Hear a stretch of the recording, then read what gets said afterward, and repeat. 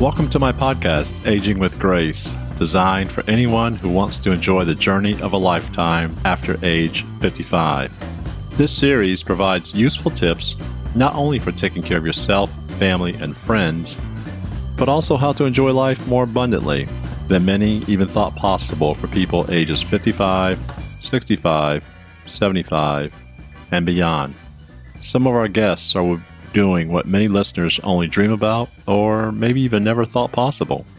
So relax, enjoy their stories on this unique lifestyle podcast, and be prepared to share your own, along with hearing useful tips and vital information for everyone aging with grace. Hope you are enjoying Aging with Grace podcast series for maturing adults. Be sure to visit my website, awg55.com. Send comments to your host, including ideas for future topics, to DALE, that's Dale, at awg55.com. Love to hear from you. And now, thanks to a collaboration with Kentucky Chapter AARP, enjoy part 2 of my interview with Sherry Rose, CEO of Thrive Center. You do have something coming up, which is a AARP Kentucky virtual cooking series with Chef Pam, and I think you got like 5 programs scheduled from September to December. Is that correct, Sherry? We do, and it's a great partnership with AARP. They actually come in. We do a live cooking demonstration within our smart home. The focal point of the Thrive Center is our smart home with the smart appliances. So they get to use the induction cooktop, the smart refrigerator, and we're fully equipped in there. And so we've had quite a few tune in to the live cooking demonstrations. We've had a blind chef on. We had Chef Nancy on first. And coming up, we have Chef Pamela with Sweet Peaches. It's a restaurant in downtown Louisville. And then next month, we're going to do something with Chef Nancy and Urban Gardens. We're looking at really some training with a younger generation on how to garden, how to work with products and produce that's healthy and nutritious. So we're going to combine that with Chef Nancy, and she's going to soon announce what she'll be cooking for next month. Mm-hmm. So tune in. We are going to do those each month. That's awesome. So I gather the cooking for the urban audience or younger audience would be more like a food to table kind of a concept, which I understand is a lot healthier for consumption. Yes, and we like the intergenerational approach. So it's bringing them in and seeing how, as aging adults, nutrition is extremely important. We look at dehydration among an aging population and not having access to the foods that they need. And some of it is mobility and, transportation to get to the grocery, as well as affordable. It does cost to eat healthy. So it does. And so when we combine that conversation with what Chef Nancy will be cooking, those are some of the things that we'll address. Mm-hmm.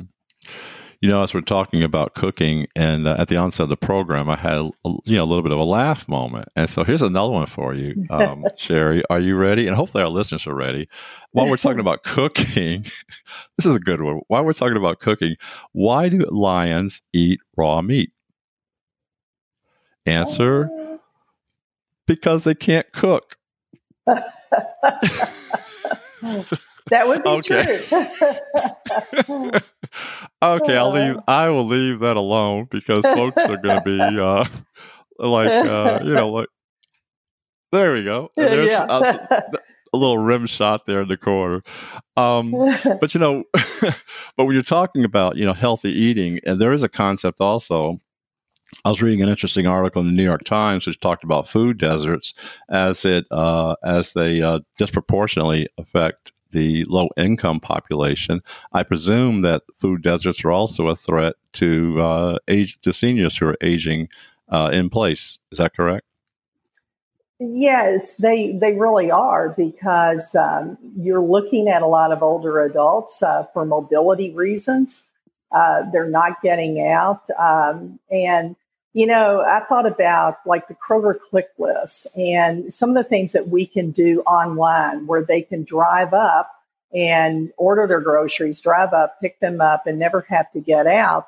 When you look at an older adult who maybe is looking for a handicapped parking space, they have to maneuver their way through a grocery, and now they have to be fearful of who they come into contact with that may be a carrier of the virus.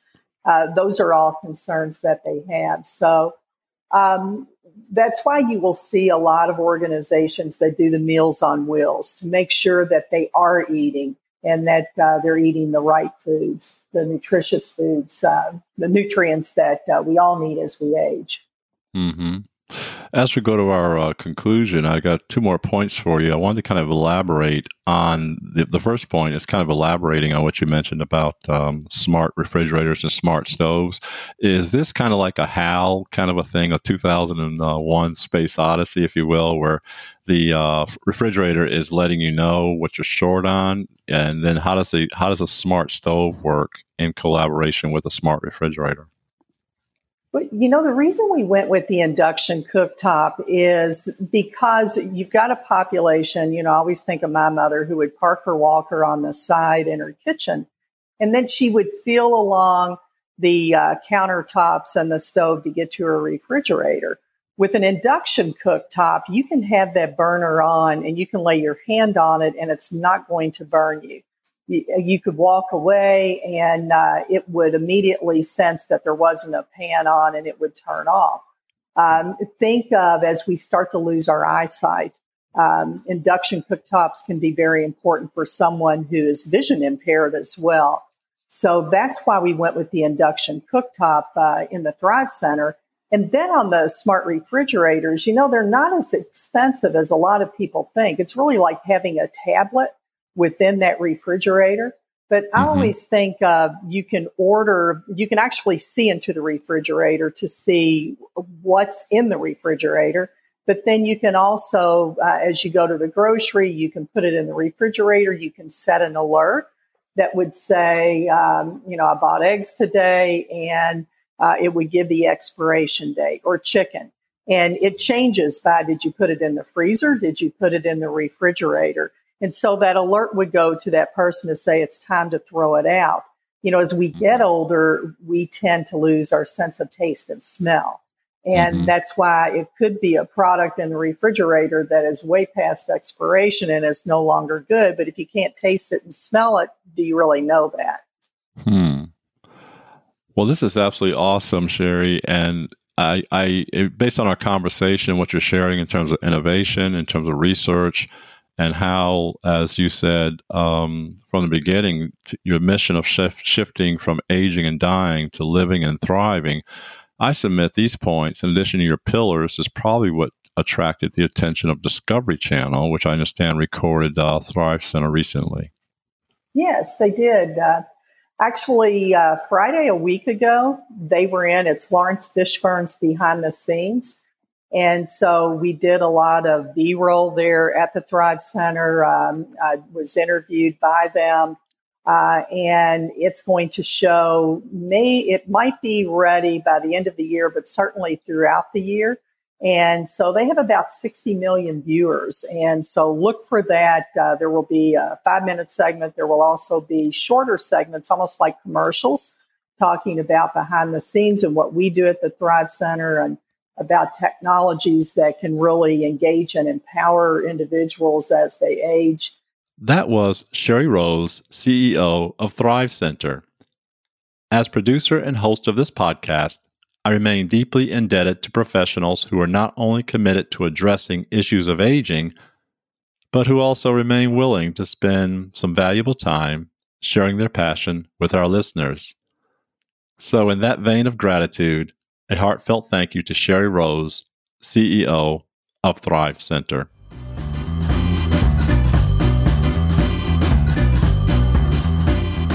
Aging with Grace is about building community.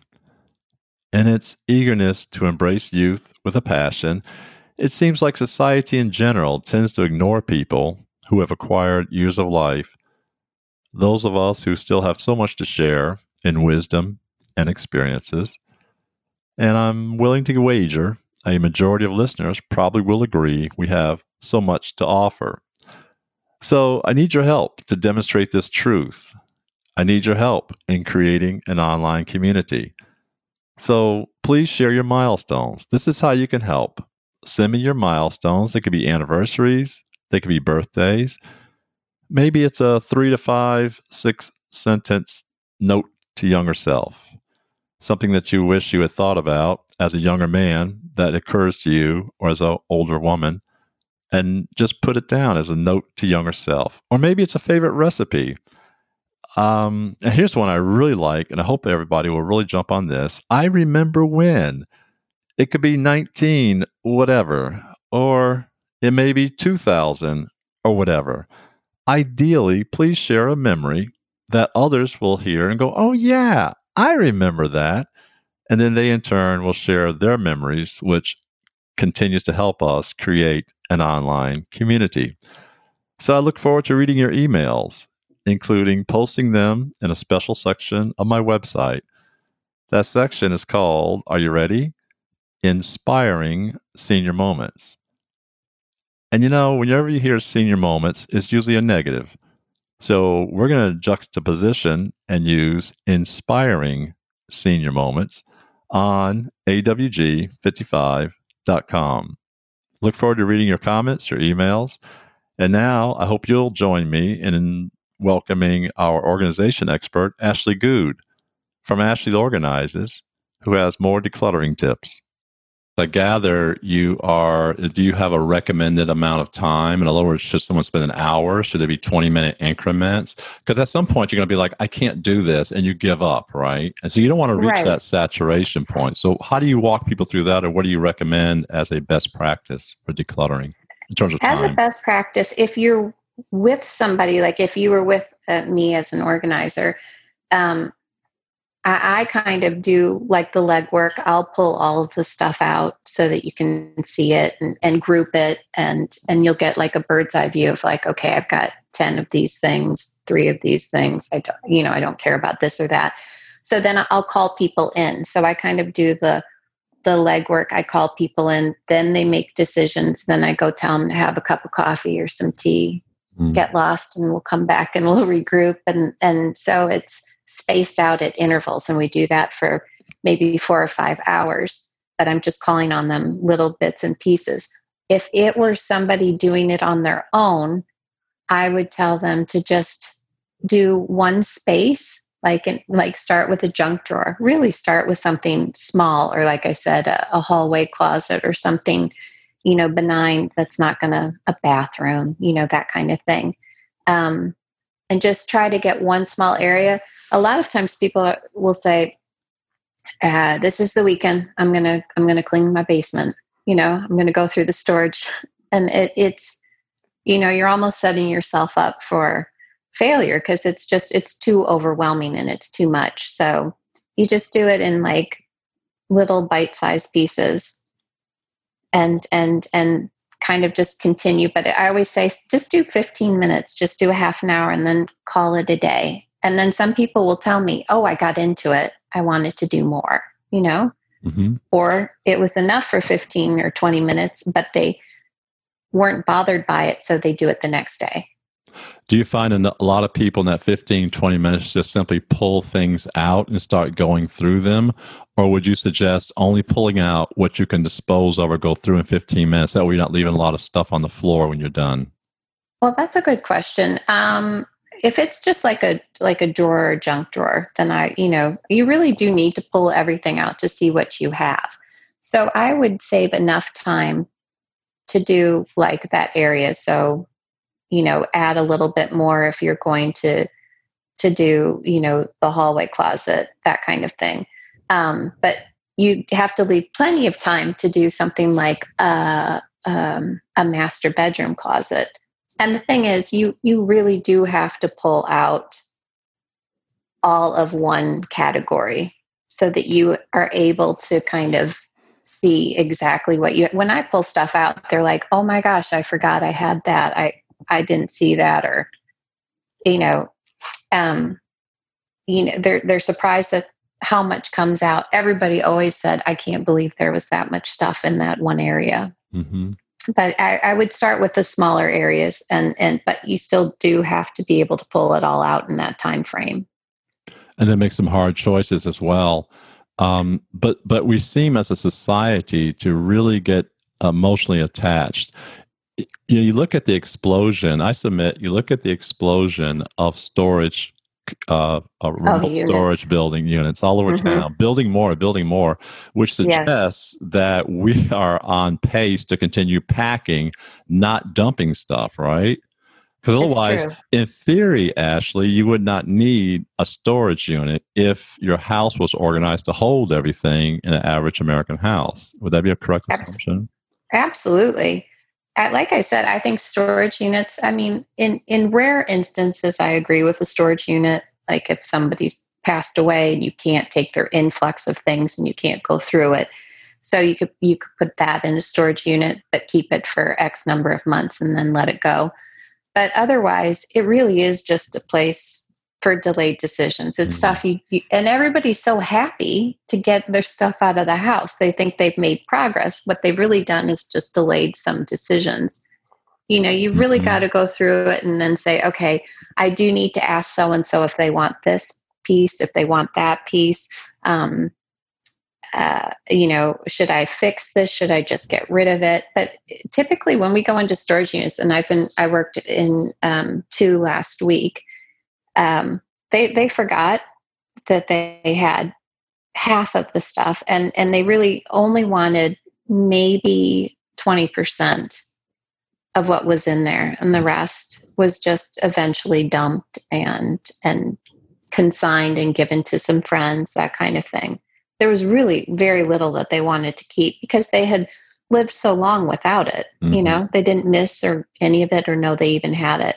Yeah, and I guess as a time saver, it's also good to be organized as well. Because if you're rummaging through things in the morning, like our listeners may want to see a couple of closets that you've organized, even not for downsizing, but just for efficiency or getting what you call getting calming the chaos.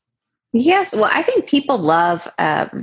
A couple people are, people tell me like, oh, this is just like therapy. It's so good to wake up in the morning and I have a clear idea of what I have and what I want to wear. A lot of times too, people like in a closet, they're looking at, some size that they wore maybe in high school, and realistically, probably not going to get down to that size. So I think it's like a constant reminder, or it makes them feel bad, or they feel like they've bought a bunch of stuff that they actually didn't end up liking. And so it's a little bit guilt, they feel some guilt, like I've got all this stuff. So when you kind of pare it down and you get things that fit and look good and good color and, they like it, even though it's far less stuff, they're happier. They say that, in a closet, people use 20% of their, really access 20% of their clothes 80% of the time. Wow, really? Yeah. So they just keep going to the same things over and over. That's their default. I like this sweater. Yeah. I like this color. Lack of creativity. Not lack of creativity. I guess it's just a pattern you get into, right? You got your favorite blouse. I got my favorite shirt. That's how you re-roll, right? Yeah, but see, then you've got all this like peripheral side noise that's, talking to you, like your jeans that are way too big or way too small, or you wasted some money on that. And so, it's filled up with stuff that you actually aren't going to miss, and instead you can focus on the stuff that you really like. So no, it does make like getting dressed in the mornings, getting out the door. And especially I think if it's in your bedroom and you kind of have to pass by it, all the time, it's a little more restful to see, kind of a clear space. I was in a store the other day, and someone had said, "I'm not buying anything," and he said to the salesperson, "Matter of fact, what I've got on, this is from the '70s, and I still love it. It looks as good as anything on the rack." Well, actually, it didn't look any good as anything on the rack. It was like he was a walking disaster. But nobody asked my opinion, right? So I kept my fashionista sense to myself. Oh, I I'm love wrong it. that way. Two last Well, I'd questions. let him. Go ahead. Go ahead, Ashley. I was just going to say I'd let him keep it as long as it made him happy. I'd give him a pass on that. So you give him a pass on the yeah, elevator I'd let him boots, keep the '70s outfit. Yeah, if he loves it. the members only jacket. Yeah. Maybe I'd tell him to get that. Yeah, Let that maybe. one go. But you touched on something I want to touch on in conclusion, just to kind of wrap up our delightful conversation. I really enjoyed talking with you, by the way. This is Me fun. too. Thank you. Thank you. Let's see, you had said that consignment, some things you may want to consign, some things you may want to give away. How does that actively work? And is there a percentage of things that you should automatically think about consignment versus just giving away? How do you make that decision between consignment versus like a Goodwill, for example? That's a good question. Some people want to get rid of things, everything's in a specific way that benefits somebody else. So for getting rid of towels, then they want that to go to an animal shelter. They want to have things to know specifically where things go. They want games to go to a kid's, a foster home and that kind of stuff. And I say, I love that and I appreciate that. I'm going to load it in your car though. And before I come back this next time, it has to go out, I'll label it. I'll separate it all. We'll get it going, or I'll call somebody in to, a high school kid to take it, but it needs to go. So, but there's really no formula for what to donate, what to consign. Sometimes people they want to consign or use Facebook Marketplace or some of these apps like OfferUp and that kind of stuff. And I think that's good, but spending your time to get $5 on a shirt, maybe isn't time well spent in the end, if you've got just a giant pile of things. So I'll tell people, if you have something really special that's probably pretty valuable, let's spend the time to list that and sell it. But otherwise, to make real progress, depending on how much stuff you have, it often is really good. People actually want to get it out of the house once they've made that decision. So a lot of it just goes to donation. I'd say just be, cognizant of your time and how much you want to spend on trying to get rid of something that in the end, in the secondary market, isn't going to make a ton of money. That's fair. I'm going to ask you for your concluding comments. But in the beginning of the program, we talked about trivia, how you want me on your trivia team. And I hope this seals the deal. I hope this seals the deal because you have dogs, and I know you're passionate about dogs. Did you know, Ashley, and our listeners as well, did you know that dogs do not sweat by salivating? They sweat through the pads of their feet. Okay, I did not know that. Yeah, most people, dogs... Yeah, absolutely. But it's really through the pads of their feet. See, I love that kind of stuff. That is good. Yeah. I'm just that much smarter today. Thank you for that little gem. That's good. And you made me laugh today, which I also need. So thank you very much for that, Ashley. You're welcome. This has been delightful. So anything in terms of your business, which is ashlyorganizes.com, anything that you want to share in conclusion as we wrap up this session on decluttering your house? Well, people always ask, at what point should I call in a professional organizer? And I always tell them that, if you're just lacking motivation, you could use an organizer for just a small amount of time, to maybe get one really difficult area uncluttered and unstuck, and maybe that will help you breeze into your other areas.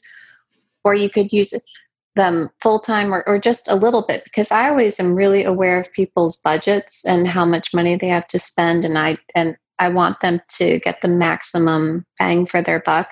So I'm always like, listen, we can work an area and get you going, and I'll tell you what, how to get rid of things and what we need to do. But you can call on me now and then, or you can use me a little or use me a lot. But I think organizers are good when you really need just a boost. But, I always say you can do it yourself too. You can absolutely just take just small steps. Maybe have a friend. I always suggest not to have family members. Really? Because that gets a little complicated because, there are a lot of, you just need a neutral party. Yeah. So I can see a family member saying, Uncle Bob would never get rid of that. Yeah. Put that down. He loved that. He loved that. Uncle So, Bob didn't even know he had it in the last 15 years of his life or whatever. No, he probably doesn't even know it was his. So and guess I what? always say not family. I'm sorry, what'd you say, Ashley? I always just say, just maybe family for family dinners and that kind of stuff, but maybe not to help you go through your stuff. Chances are you're going to be enlist a friend. Yeah, that's good, because otherwise you're going to be pulling back things that you absolutely thought you were getting rid of, and here they come again. I know, they don't make it out the door. The boomerang effect of Ashley's business. Well, this has been delightful, Ashley. Thank you so much for your time. I really appreciate it.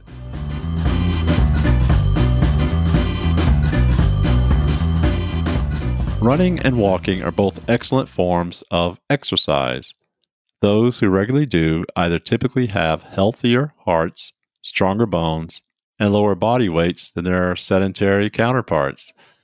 Yeah, you know who they are, right? We all love and adore someone who is you got it, couch potato.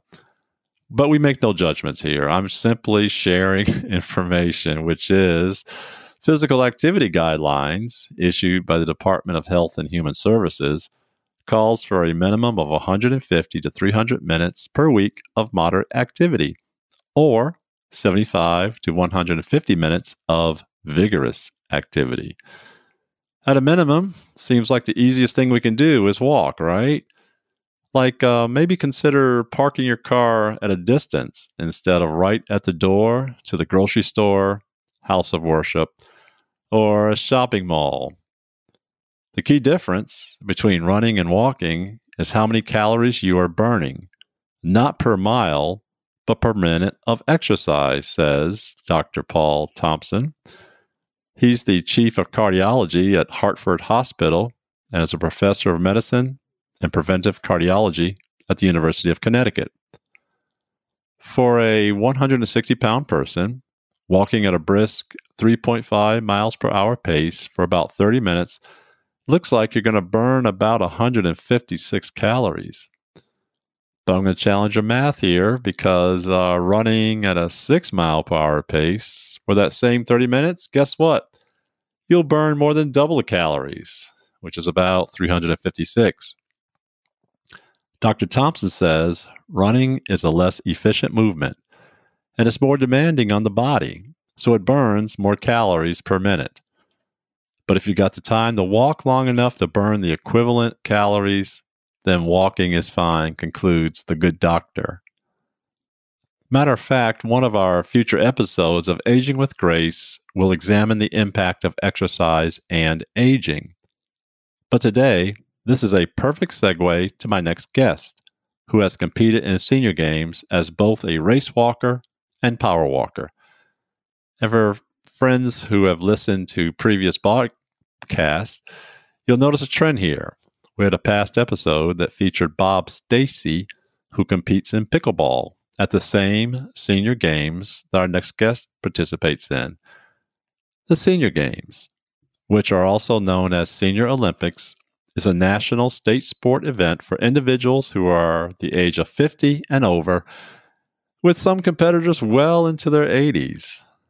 So today's guest is in his mid to later 60s, and he still enjoys competing in the Senior Games. My next guest on this episode of Aging with Grace is Charlie Waller. Charlie is a competitor in the National Senior Games and race walking and also in power walking. And I thought it'd be different. You see people doing different events, different things in the Olympics, Senior Olympic Games. And I thought last time we talked about pickleball, And this time we're going to talk about race walking. And our guest today is Charlie Waller. Charlie, are you with us? Oh, yes. Glad to be here. Good. I'm glad you're here, Charlie, and I appreciate you taking time to discuss something that you're passionate about, which is power walking and race walking. I guess we'll start off with the first question. What's the difference between power walking and race walking? Okay. The basic rule for both is to have one foot on the ground at all times. And it's different from running in the sense in power walking and race walking, it's heel to toe. So your heel is going to hit first, and then you're going to push off with your foot once that heel hits the ground. The difference between race walking and power walking, basically, in race walking, once your heel hits the ground, that leg has to remain straight as you go through your stride and push off. So that's where people make the comment when they watch race walking is the funny gait, with the hip rotations and what have you. Whereas in power walking, it's the same basics. However, you can have a bent knee in power walking. So, and in both sports, even at the National Senior Games last year, had judging to make sure that you didn't have both feet off the ground at the same time. And, they watch for the bent knee in race walking, and in the power walking, make sure that one foot was on the ground at all times, but didn't worry about the bent knee. And if I remember correctly, in the Senior Games, I think it's either after 2 or 3 cautions, you're disqualified. Now, if you have both feet off the ground in either sport, you can be automatically disqualified. That's automatic disqualification.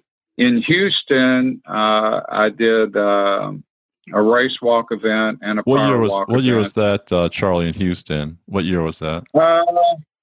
That was probably about 6 years ago. Okay, go ahead. 6 years ago. Go ahead in Houston.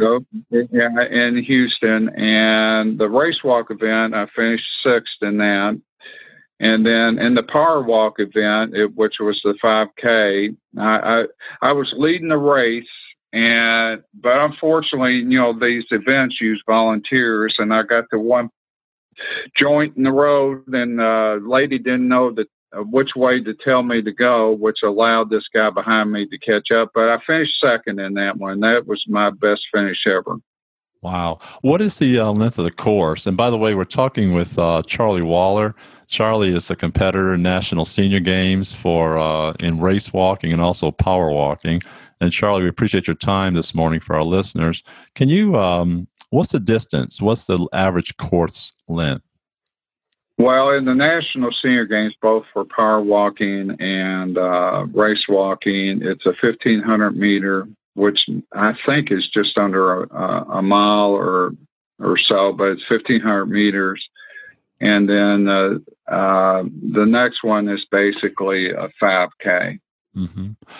And over the years, and you mentioned 6 years, but you've been competing longer than 6 years. Is that right? Yeah, it's been quite a while. And, I've done senior games in Louisville, San Francisco, Cleveland, and last year in Albuquerque, New Mexico. What's the average age of race walkers? Well, they got it's not a well-known sport around here per se. Most of the ones that I ever compete against, for the most part, were older folks, say maybe 45 and up. I would run across a few a little bit younger than that, but the National Senior Games either do it in 3 or 4 year increments as far as what you compete against. And I got to be friends with one lady here in Louisville when she competed at the Louisville Games that was 80 years old, and I still saw her in Cleveland when I was there competing there. So, but for the most part, it's not well known among younger people, and so it's more in the upper ages. Mm-hmm. Last question for you, Charlie. If some of our listeners, if they wanted to either race walk or power walk, how would you suggest they begin the preparation? First steps, and how would they actually do it? Well, a friend of mine, Donna Habig, has a gentleman, and his name escapes me right this minute, but he comes in once a year to put on a clinic for race walking to teach you the basics and stuff like that. So if somebody contacts you, let me know, and I can get you the contact information for Donna. And they usually do it in September of each year. Power walking is a little bit different. You can research it and learn the basics that way, or find somebody that participates, because you don't have to worry about the straight leg and that in power walking. Race walking is a lot more disciplined, and you got to work with it. But the big thing I learned over years is never get frustrated. It's a gradual process to learn how to do. You got to get in shape. You got to train regularly.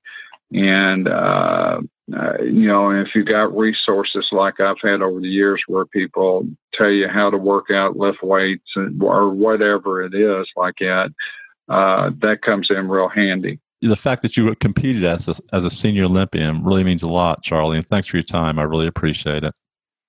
It's no problem. I hope I've been helpful. You've been very helpful. And to our listeners, that's Charlie Waller, who's a power walker and race walker who has competed at the senior games at the highest levels of a very intriguing sport. Charlie, thanks for your time. Have a great day. All right. Take care now. Thank you so much for taking a few minutes to listen to my podcast, Aging with Grace 55 Plus, presented in collaboration with Kentucky Chapter AARP. Keep in mind, aging is a lifelong process, that if you choose to see new possibilities, you will find them every day. Aging is not a time of diminishment, but applying lessons taught by some of our best teachers, including experience. I'd love to hear from you, so reach out to me, Dale, at awg55.com by email, or visit our website, awg55.com. And now, for a last thought for the day. Good habits make time your ally. Bad habits make time your enemy. So until next time, this has been Dale Josie, host of Aging with Grace.